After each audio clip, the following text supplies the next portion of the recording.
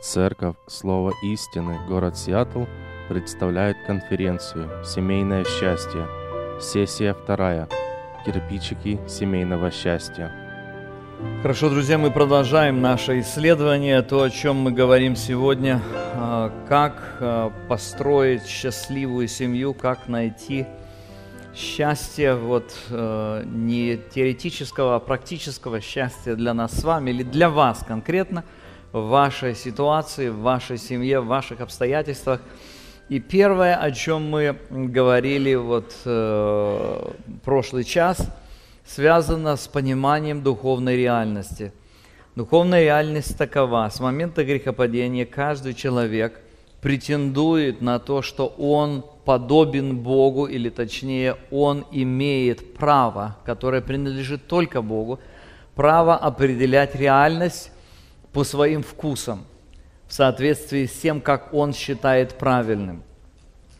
Это базовая проблема, которая произошла в Эдемском саду, и она является основной причиной того, что люди не могут построить семейного счастья. Если мы не будем или не обратим на нее внимание, if we will not deal with it, то есть если мы не займемся этой проблемой, устранением этой проблемы, то всякие разговоры о семейном счастье, они останутся только разговорами. Могут быть временные позиционные уступки. Этот человек может где-то этому уступать периодически. Могут быть какие-то периоды, когда у этих двух людей что-то сходится, вкусы сходятся, и они вместе могут согласовать какую-то часть своей жизни.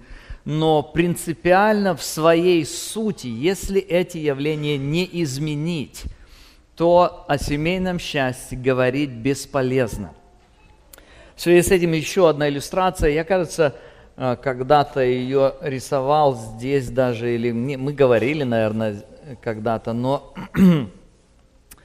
они помогают мне, эти иллюстрации помогают немножечко яснее видеть практические духовные вопросы или духовную реальность.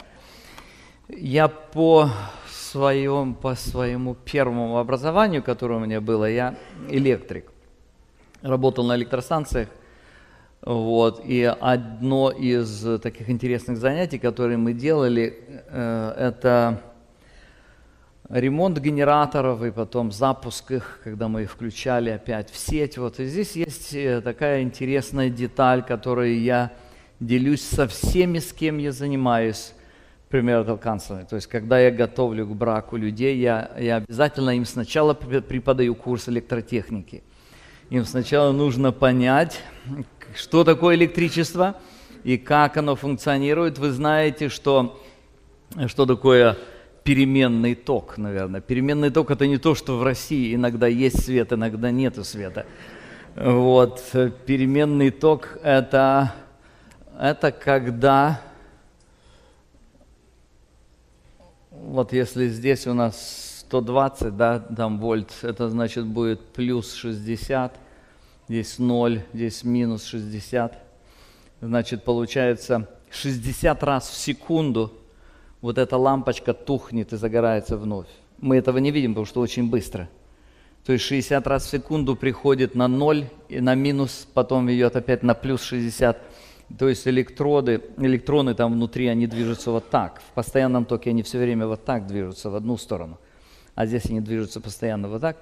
И поэтому здесь 120 вольт напряжения. Зачем это вам нужно знать? Сейчас вы поймете. Когда мы говорим о ремонте генераторов, это явление связано с очень интересными вещами. Эта сеть, электрическая сеть, знаете, что это вилку, куда вы включаете, но это только ваша локальная сеть, и она, видели, провода огромные, там идут линии электропередач. И у этой сети есть своя частота и своя фаза, своя синусоида. Вы потом включаете генератор, отремонтировали генератор, и его включают. Смотрите, что возникает. Может получиться так, что когда у вашего генератора минус 60, у сети плюс 60. Там, конечно, не 60, там киловольты, 1000 вольт. То есть, если вы включили вот так, понимаете, что происходит? Возникает вот здесь напряжение, и тогда ваш генератор будет сжечь сеть.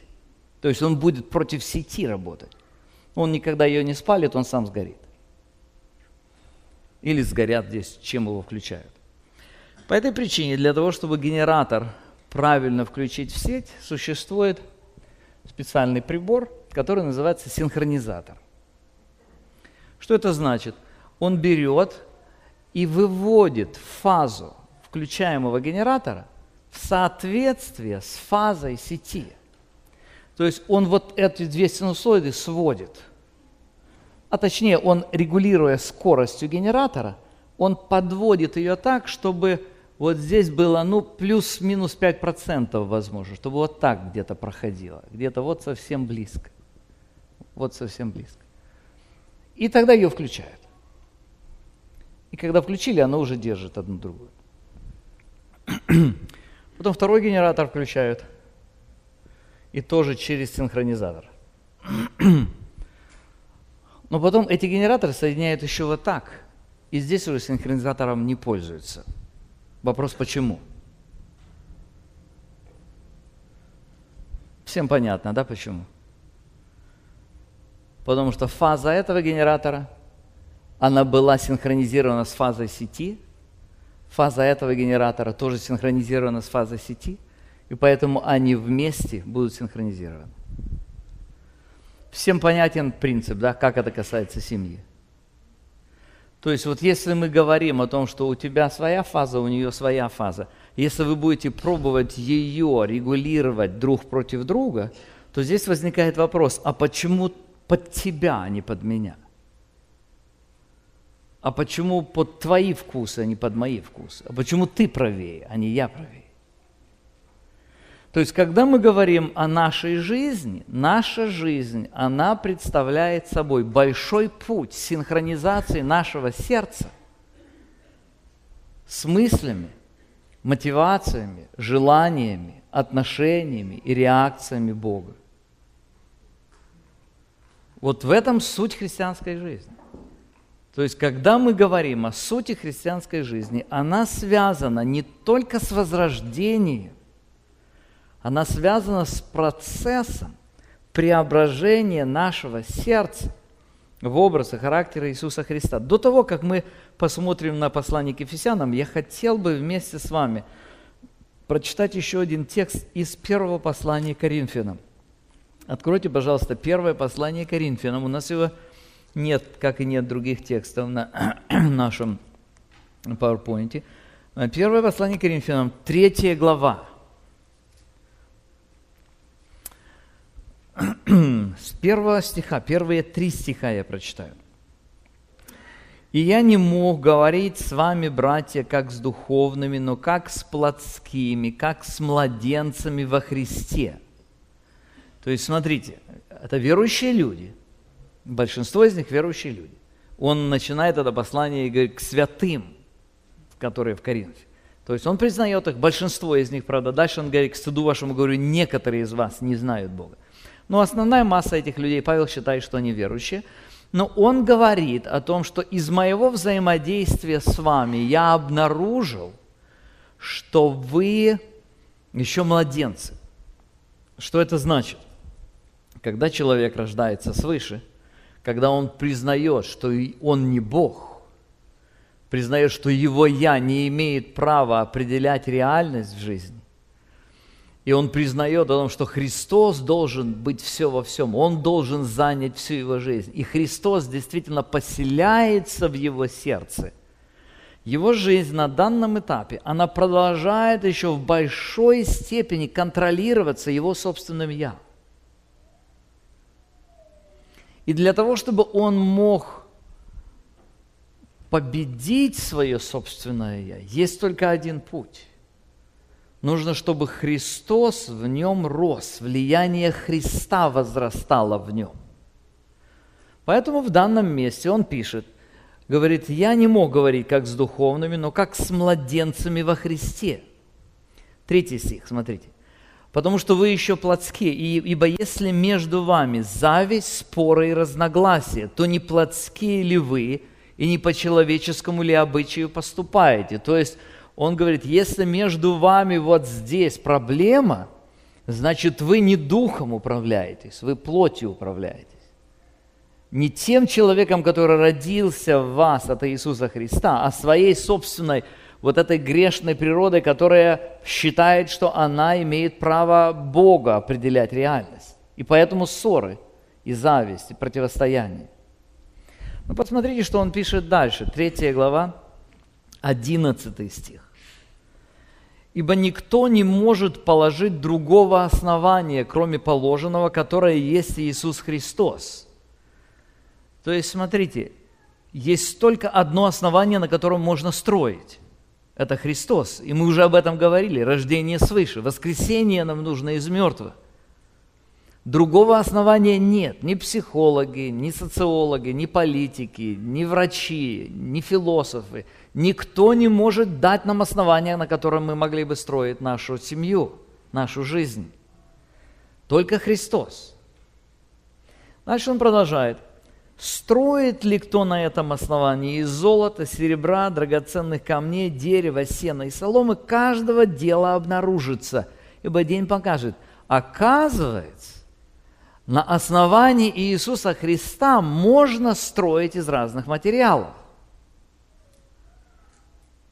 У нас возникает вопрос, почему верующие люди, о которых у нас нет сомнения, что они родились свыше, почему мы часто сталкиваемся с фактом, что у них нет мира в семье, у них нет счастья, нет семейного счастья? Почему? Причина этого объясняется тем, что они, познав Иисуса Христа, приняв Его как Мессию, как Спасителя, и даже, может быть, признав Его Господином жизни, иначе они бы не были рожденными свыше. Но они фактически день за днем, шаг за шагом, что они делают? Они продолжают строить, исходя из своих плотских навыков, плотских ценностей, того, что для них привычно, обычно, естественно и просто. Друзья, духовная жизнь, жизнь по духу, неестественна для человека. Для нас естественно утверждать себя, достигать исполнения своих собственных желаний и так далее. Для этого нам нужен рост. Я вам нарисую еще одну картинку. Думаю, что все уже поняли, что такое частота электрического тока, фазы и прочие дела. Вот. Я вам нарисую еще одну картину, которая связана с этим. Она очень мне помогает понимать процесс нашей жизни. Вот это, представьте себе, рождение свыше. То есть человек, пересекая эту черту, он становится христианином, он становится верующим. Это значит, что часть его жизни уже контролируется Духом Святым, Христом контролируется.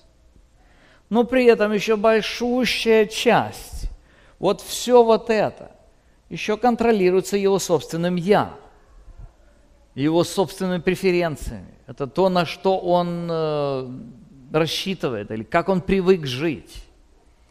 То есть фактически его духовный рост означает вот это срезание, постепенное срезание своего «я». Это постепенное, постоянно продолжающееся умирание. Вот он будет строить вот здесь, на этой территории. Это будет золото, серебро. Будет строить на этой территории. Посмотрите, что написано. Конец этого отрывка. 13 стих. «Каждого дела обнаружится, ибо день покажет, потому что в огне открывается, и огонь испытает дело каждого, каково оно есть. У кого дело, которое он строил, устоит, тот получит награду». То есть, если человек строит вот здесь, строит Духом Божиим, Духом Христовым, Словом Христовым, то тогда то, что он строит, оно будет расти все сильнее и сильнее, то есть отношения между мужем и женой. С каждым прошедшим годом они становятся глубже, они становятся ярче, они друг без друга не могут, они ценят друг друга, они любят друг друга. Да, у них еще что-то есть вот здесь. Их «я» еще иногда вызывает искры, пересекаясь друг с другом. Но чем больше они духовно растут, тем гармоничнее они с Богом, и тем меньше здесь противоречий. В этом смысл того, что мы читаем в первом послании к Коринфянам. Есть другая категория людей. Люди, которые не растут духовно. Они строят на своем собственном «я». И вот день периодически показывает, когда возникают какие-то внешние сложности, разные сложности, экономические проблемы, болезнь. Что-то произошло вокруг, обстоятельства, условия поменялись вокруг. Нагрузка приложена была под другим углом, и все это дело взрывается. Посмотрите, что здесь написано, 15 стих. «А у кого дело сгорит, тот получит урон». Я не знаю, приходилось ли вам видеть или бродить по руинам, по вот этому пепелищу чьей-то семьи. Когда ты приходишь, и верующие люди, и ты говоришь с этими людьми, и ты видишь, что там пепелище только. Вот эти обуглившиеся головни. Здесь написано, впрочем, сам спасется, но как бы из огня. То есть мы говорим сейчас о том, что семейное счастье, оно не только должно стоять на основании Иисуса Христа, оно должно строиться из правильных духовных материалов. И если мы посмотрим на то, как в послании к Ефесянам эти духовные материалы представлены, они состоят из нескольких факторов. Первое – это продолжающийся духовный рост. Продолжающийся духовный рост, то есть вот если мы посмотрим на эту же аналогию, вот здесь у нас вот столько территорий нашей жизни, контролируемой Христом, нам нужно ее увеличивать постоянно. Причина, почему мы ходим в церковь, причина, почему мы читаем Библию, причина, почему мы молимся, причина, почему у нас есть общение, причина, почему мы вспоминаем Евангелие регулярно, друзья мои, не просто для того, чтобы что-то мистическое с нами произошло, неизвестно почему и неизвестно откуда, чтобы наша жизнь просто Божьим благословением наполнилась. Причина этого очень ясная. Каждый раз, идя в церковь, мы идем с одной единственной целью, или с главной целью, чтобы я сегодня при помощи Божьего света, света Божьей истины, при воздействии Святого Духа, чтобы я сегодня увидел что-то, чтобы позволило мне умереть для себя немножечко больше. И немножечко больше посвятить себя Иисусу Христу. Для того, чтобы сердце расширилось, для того, чтобы больше было вот этого Божьего Духа в моей жизни и в моей практике. 3 глава послания к Ефесянам, мы посмотрим на последнюю часть 3 главы, потом перейдем к 4 главе. Посмотрите, как он заканчивает с 14 стиха, заканчивает эту главу. Значит, во 2 главе он говорит, нам всем нужно воскресение. И мы воскресли с Иисусом Христом, если мы Его приняли верой. 3 глава, 14 стих.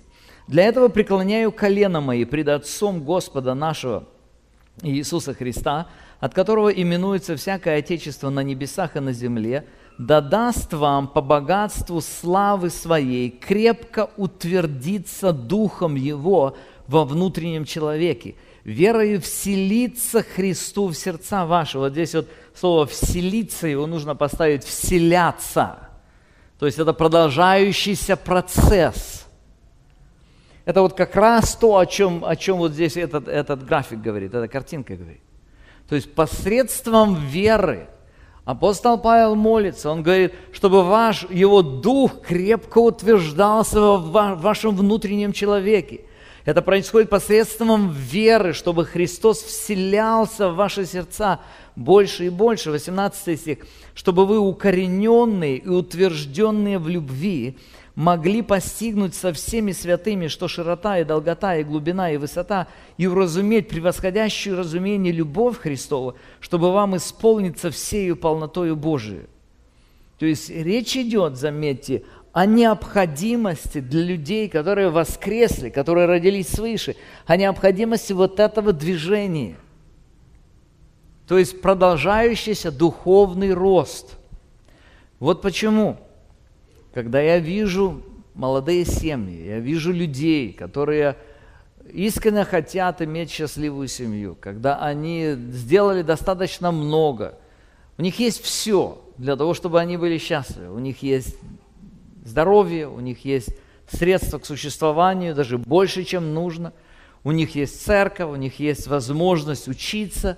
И когда я вижу, что эти люди начинают увлекаться чем-то больше, чем духовной жизнью, для меня сразу загорается красная лампочка, warning light. Я точно знаю, если человек не будет сознательно вкладываться в духовный рост, свой личный духовный рост, он обязательно будет строить из неправильного материала свою семью. Кстати, есть еще другая категория людей. Есть категория людей, которых я говорю, что они только, так скажем, формально посещают церковь, как бы протестантские православные. То есть они вроде бы в евангельской церкви, но они сильно не живут. Они пришли, они побудут, они в церкви все, что нужно, все, что полагается по общему обряду, сделают. Но вот сердце не бьется тем, чтобы учиться у Христа.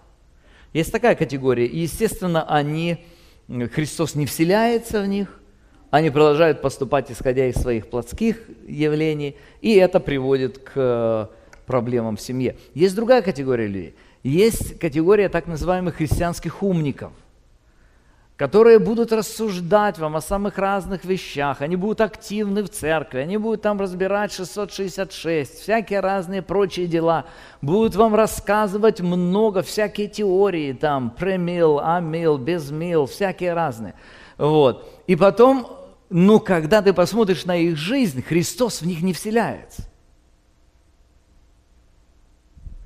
То есть, вот то, что происходит здесь, нужно для того, чтобы внутренний процесс имел место. Без него вы не сможете счастье построить. То есть, продолжающийся духовный рост. Это первое. Второе. Практическое изменение поведения. То есть, когда мы говорим о духовном росте, духовный рост связан с определенным изменением действий. Вот почему Христос говорил всегда: по плодам их узнаете. Помните, фарисеи настаивали на изменении поведения без изменения сердца. И Христос их осуждал очень сильно. Но существует такая теория, которая говорит о том, что не нужно ни изменения поведения, ни изменения сердца. Вот благодатью просто спасены, и все тут. Совершенно не так мы видим это представлено в Священном Писании. Посмотрите 4 главу, первые 2 стиха. «Итак, я, узник в Господе, умоляю вас поступать достойно звания». То есть, если он до того, 16 по 19 стихи, он говорит о том, чтобы верою Христос вселялся в сердце, то теперь он говорит о том, что вот это вселение Христа в сердце генерирует определенные поступки, действия изменяются. Поступать достойно звания, в которое вы призваны, со всяким смиренномудрием, кротостью и долготерпением, снисходя друг к другу любовью. Заметьте, как все эти поступки связаны с изменением отношений. Смиренномудрие, кротость, долготерпение, снисхождение друг к другу. С 11 стиха он объясняет функционирование церкви. «И он поставил одних апостолами, других пророками, иных евангелистами, иных пастырями и учителями к совершению или снаряжению святых на дело служения для созидания тела Христова, доколе все придем в единство веры и познания Сына Божьего, в мужа совершенного, в меру полного возраста Христова, чтобы мы не были более младенцами», заметьте. Речь идет о духовном росте. Посмотрите еще раз. Он поставил апостолов, пророков, евангелистов, пастырей, учителей. То есть это церковная структура. Это для чего существует церковь? Для чего она существует? Чтобы снаряжать святых, чтобы они могли созидать церковь. Чтобы они служили и созидали церковь. В чем выражается это снаряжение? Оно выражается в познании Сына Божьего. Оно выражается в возрастании в мужа совершенного, в меру полного возраста Христова. То есть вот то, о чем мы здесь говорили только что. Верою вселиться Христу в сердца ваши. И в результате этого уйдет младенчество, чтобы вы не были более младенцами, колеблющимися и увлекающимися всяким ветром учения. Но истинной любовью, или говоря истину в любви, все возвращали в того, который есть глава Христос, из которого все тело, составляемое и совокупляемое посредством всяких взаимно скрепляющих связей, при действии в свою меру каждого члена получает приращение для созидания самого себя в любви. Заметьте, 16 стих говорит о гармоничных отношениях в церкви, но эти гармоничные отношения прежде всего начинаются в семье. Всякие взаимно скрепляющие связи. Для этого нужно, чтобы был возраст рост в меру полного возраста Христова. Чтобы младенчество и вот эта вот хлипкость такая, где всяким ветром человек подвержен, ушло, чтобы все это. Дальше мы видим, чтобы 15 стих, чтобы была способность говорить истину в любви, взращивая друг друга в Иисусе Христе. И тогда мы придем к этой точке, когда будет вот такая гармоничная картина, которая описана в 16 стихе, мы видим. Ну, наша цель 17 стих. Посмотрите, пожалуйста, 17 стих 4 главы. Откройте ваши Библии, посмотрите внимательно на него. Поэтому, вот по всему тому, о чем начал говорить еще с 14 стиха 3 главы. Он говорит, вам нужен Христов рост. Нужно, чтобы этот рост выражался в поступках, первые 2 стиха 4 главы. Вот как он достигается. Есть церковь, там есть пасторы и учители, там есть благовестники.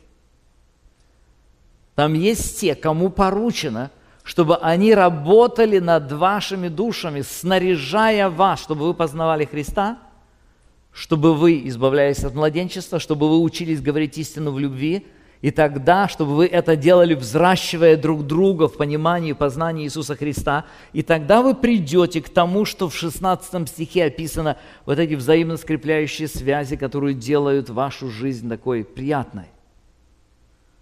17 стих. Поэтому я говорю и заклинаю Господом, чтобы вы более не поступали, как поступают прочие народы по суетности ума своего. Заметьте, по-русски здесь переведено, чтобы вы более не поступали. Правильно переведено.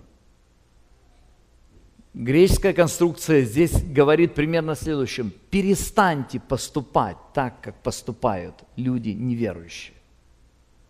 Заметьте, это говорится верующим людям. Это говорится тем, кто воскрес со Христом. Но они продолжают еще в большой части своей жизни поступать точно так же, как поступают люди неверующие. И он, обращаясь к ним, говорит, поэтому я говорю и заклинаю Господа. То есть он говорит, это очень серьезно. Перестаньте поступать, чтобы вы более не поступали, как поступают прочие народы. И он объясняет, этим народам понятно, почему они поступают. По суетности ума своего. У них же истины нет, они не знают истины. И дальше, будучи помрачены в разуме, у них мышление сбито. И дальше говорит, они отчуждены от жизни Божией. У них нет связи со Христом. По причине их невежества и ожесточения сердца. Они, дошедшие до бесчувствия, предались распутству так, что делают всякую нечистоту с ненасытимостью. 20 стих. Но вы не так познали Христа. То есть, заметьте, когда он говорит о том, что происходит внутри человека, он напрямую касается практических аспектов духовного роста. Заметьте, этот духовный рост влияет на изменение поведения, практических действий, которые человек генерирует, делает каждый день. Эти практические действия в наибольшей степени касательно семьи связаны с нашими взаимоотношениями. Это очень интересно, кстати. Мы говорили, что в послании к Ефесянам о семье сказано только в 5 главе. Мы начали с 1 главы, мы посмотрели на 2 главу, мы коснулись нескольких стихов из 3 главы, мы идем теперь к середине 4 главы. И перед тем, как прийти к 5 главе, он в конце 4 главы достаточно много говорит о последовательном изменении взаимоотношений или наших отношений. Заметьте, продолжающийся духовный рост – это первый шаг. Нам нужен духовный рост. Вот по этой причине. Второе, этот духовный рост выражается в практическом изменении поведения. Заметьте, как он делает. Он берет, захватывает широко, говорит, нам нужен духовный рост. Дальше он сужает этот спектр и говорит о поведении. Духовный рост выражается не только в поведении, но поведение – это наиболее яркое свидетельство, что есть духовный рост. И здесь он, говоря о поведении, еще сильнее сужает, фокусирует наше внимание. И он говорит о последовательном изменении отношений. Посмотрите, с 21 стиха, это 4 глава. «Потому что вы слышали о Нем и в Нем научились, так как истинно в Иисусе. Отложить образ жизни ветхого человека, и сливающего в обольстительных похотях, и обновиться духом ума вашего, и облечься в нового человека, созданного по Богу в праведности и святости истины». Дальше посмотрите, несколько конкретных блоков, из которых и состоят отношения наши. Первый блок, он говорит о том, что нашу лживость нужно заменить правдивостью. Правдивость вместо лживости. Посмотрите, 25 стих. «Поэтому, отвергнувши ложь, говорите истину, каждый ближнему своему, потому что мы члены друг другу». Опять-таки, давайте еще раз посмотрим на вот этот строительный материал, эти кирпичики, из которого строится семейное счастье. Значит, у нас основание Христос. Нам нужно серьезный продолжающийся духовный рост, серьезное движение вот сюда. Причем настоящее. Вы можете сделать вид, конечно. Вы можете очень благоговейно приходить, или неблагоговейно, как у вас там популярно в церкви, не знаю, в разных церквей разная популярность. Вот, вы можете всем своим видом показывать, что вы хороший, нормальный, естественный христианин или христианка. Но вот практическую нагрузку вы можете выдержать ровно столько, сколько у вас есть реального, не мнимого, а реального духовного роста.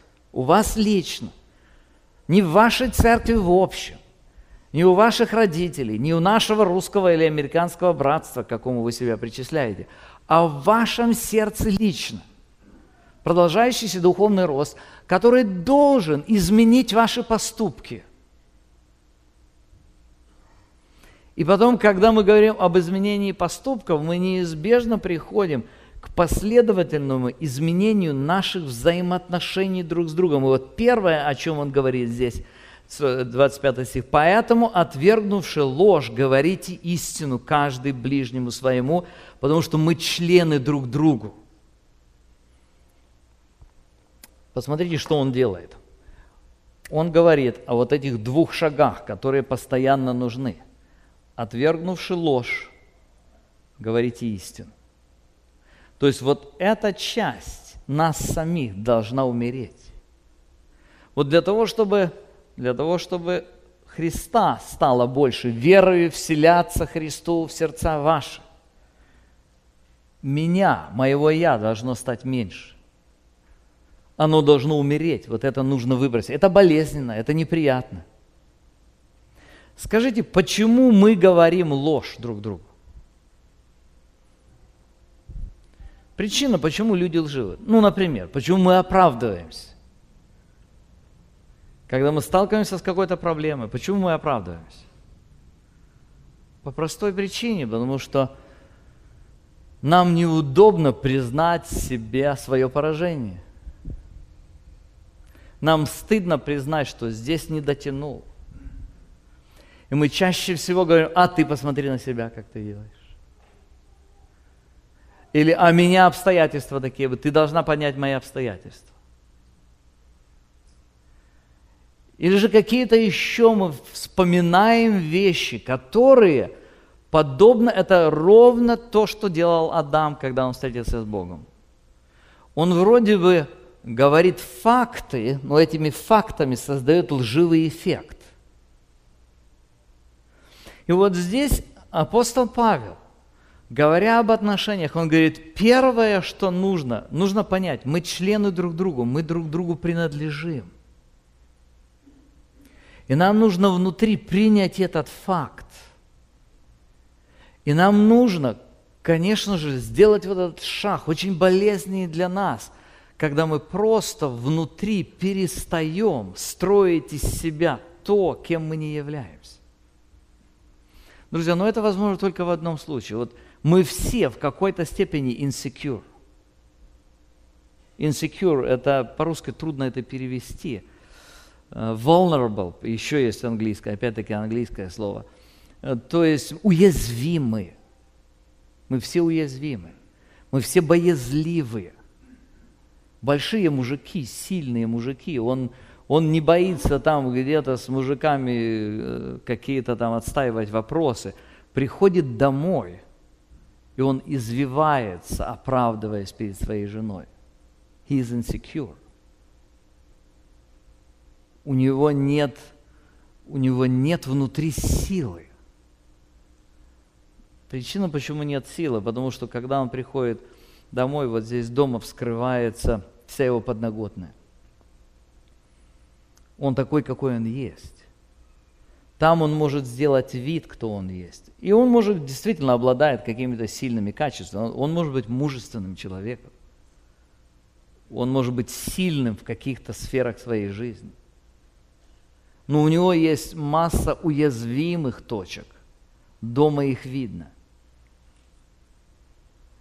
И вот здесь человек пытается защищаться, пытается делать вид. Первое, с чего апостол начинает, он говорит, посмотрите, отложить прежний образ жизни ветхого человека, истлевающего в обольстительных похотях, обновиться духом ума вашего и облечься в нового человека, созданного по Богу в праведности, святости, истины. Поэтому, отвергнувши ложь, говорите истину. Друзья, вот этот шаг можно сделать, только доверившись Христу. Практически я доверяю Христу и доверяю Христу результат. Он принял меня такой, как я есть. Он знает меня, какой я есть. Он оправдал меня. Он умер за меня. И мне вместо того, чтобы пытаться утвердить здесь мою собственную значимость, что я сам такой вот мужчина, лидер там, или женщина, которая вот обладает определенной значимостью, вместо этого я просто доверюсь Христу. Я буду такой, я буду такая. Вот что происходит? Я буду truthful. Я буду способна признать и принять реальность того, кто я есть.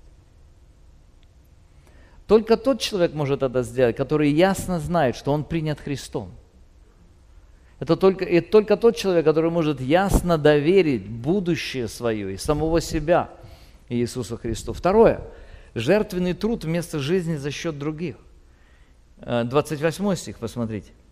«Кто крал, впредь не кради, лучше трудись, делая своими руками полезное, чтобы было из чего уделять нуждающимся». Друзья, еще одна колоссальная проблема, с которой мы сталкиваемся, это проблема лени. Здесь, конечно, мы можем говорить о справедливости, можем смотреть на этот вопрос с разных сторон, но если бы вы посмотрели внимательно в свою жизнь, если бы вы вот во всех тех ситуациях, которые вызывают какое-то напряжение, были бы готовы немножечко больше отдать своих усилий, своего внимания, своего времени, вы убедитесь, что количество ваших напряжений и проблем существенно уменьшится. Здесь он приводит пример из практики жизни людей, которые жили тогда, и сегодня мы сталкиваемся с этим явлением, когда люди живут за счет других. И он говорит, кто крал, то есть кто брал не свое, он говорит, впредь не кради, то есть смотрите, мы движемся еще на один шаг здесь, перестань пользоваться тем, что тебе не принадлежит, а лучше трудись, причем не просто трудись сам, а еще даже чтобы было из чего уделять нуждающимся. То есть вот Христа становится еще больше в нашей жизни. Конечно, для этого нужно нам опять умереть. Практически это значит то, что я не считаю, что я отработал смену на заводе или где вы работали.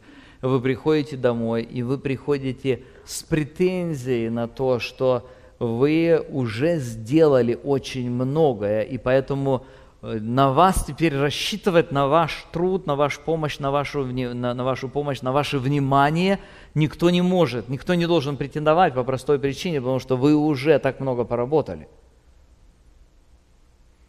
И вот человек, который практически духовно растет, он приходит, и он не считает, сколько он поработал. И он готов в этой ситуации внимательно слушать, взять и сделать, что нужно, что недоделано. Он не считает здесь, я больше, ты больше поработала. Он подходит для того, чтобы свой потенциал, свою силу, свою энергию, которая есть, вложить в семейное счастье. Это кирпичик семейного счастья. Опять-таки, это то, что происходит внутри сердца нашего. Как только вы начнете считать, а я здесь целый день с детьми, он там работает, но он бы попробовал здесь целый день с детьми. И по этой причине у меня нет никаких сил его радостно, приветливо встретить. Пусть хоть он увидит, с каким тяжелым трудом я здесь сталкиваюсь. А то я его всегда радостно встречаю, он думает, что здесь вообще благодать, курорт. Пусть хоть он почувствует. Понимаете, да? Вот точно так, а он потом вам хочет показать, чтобы вы почувствовали. Я никакой пришел. У меня нет уже силы даже, чтобы с вами разговаривать. Кто это? Высоцкий пел. Целый день накувыркаешься, пришел домой, тут ты сидишь. Это реальность того, как люди живут. Вот так они и подходят. Еще не просто сидишь и ожидаешь, чтобы еще поговорили, еще чтобы... А что там у тебя на работе происходит? Вот. Спроси, что у меня происходит здесь за целый день. И это большая работа. Опять-таки, очень важный фактор. Жертвенный труд вместо жизни за счет других. Это практические шаги изменения отношений. Третье. Созидающая речь вместо разлагающей. 29 стих. «Никакое гнилое слово да не исходит из уст ваших, а только доброе для назидания в вере, чтобы оно доставляло благодать слушающим». Большая часть нашей коммуникации – это наши слова. Конечно, мы коммуницируем не только словами, внешним видом тоже, глазами, выражением лица, своей позой, мы коммуницируем очень много, вот, но львиная доля нашей коммуникации – это наша речь, это то, что мы говорим. И то, что мы говорим, делится на две категории. Одна категория – то, что мы говорим с целью, что то, что я скажу сейчас, поможет человеку, который рядом со мной, стать лучше. Это чрезвычайно важно. Вторая категория – это когда я говорю что-то, причем, заметьте, я могу говорить правду или неправду, я могу говорить из разных сфер, из разных категорий вообще знаний, информации, но я говорю, или я созидаю, I'm building him or her up, или же I'm tearing down. Я просто разрушаю этого человека, я его ставлю в неудобное положение. Здесь, причем речь не идет только о гнилых, о матершинных словах, не об этом речь идет. Речь идет, конструктивно это или нет. Вот просто подумайте, когда вы говорите что-то человеку, как он себя чувствует? Встаньте на его место. И посмотрите, вот что эти слова, они вызовут ответную защитную реакцию у вас, если вы это услышите. Они вызовут, заморило уже, надоело, я уже 1000 раз это слышу. Или же они вызовут желание с открытым лицом послушать, то, о чем идет речь. Я готовлю проповедь на завтрашнее собрание. Приезжайте, кто хочет послушать. Вот. И когда я занимался, я понял, что мне не хватит одного воскресенья, так что у нас будет 2 Mother's Days. У нас будет следующее воскресенье и следующее воскресенье, чтобы на один короткий стих нам поговорить. Один из факторов, чрезвычайно важный. Вы помните, написано в Ефесянам 6 глава, написано: «Отцы, не раздражайте детей ваших». Это означает, не говорите, не делайте того, что сделает их angry, сделает их гневными, злыми. Знаете почему? Причина заключается в следующем. Если мы говорим что-то, пусть 100% справедливое, но если мы говорим в такой манере, что они постоянно злятся, it's tearing them down, это не building them up. Они как личности будут распадаться. Вы будете 100% правы. Вы говорите все только правду, только то, что действительно им нужно знать. Но если вы, заметьте, это первое столетие нашей эры, когда никакой психологии, никаких вещей не знали. Когда были законы, знаете какие? В Римской империи рождался ребенок, его приносили сразу же к ногам отца, и отец мог наступить его и раздавить. Когда отцы писали свободно, отец пишет своей жене. Он где-то его в армию взяли, а она беременная осталась. И он пишет: если мальчик, let him live, пусть живет. Если девочка, throw her out, выбрось ее. В то время апостол Павел пишет к отцам и говорит: не раздражайте детей. То есть это было очень радикально. В то время это было impossible, абсолютно невозможно. Причина заключается вот в чем. Нашими словами мы можем или строить, или разрушать. Вот почему, помните, написано о сварливой жене так много. Причина, почему это так много с разных сторон обыгрывается в Писании, по простой причине, потому что вот такой подход, он всегда будет делать ситуацию хуже. Или же помните другой пример, пример Навала, вот этого злого человека, который своей жизнью вот так вот реагировал на то, что происходит вокруг.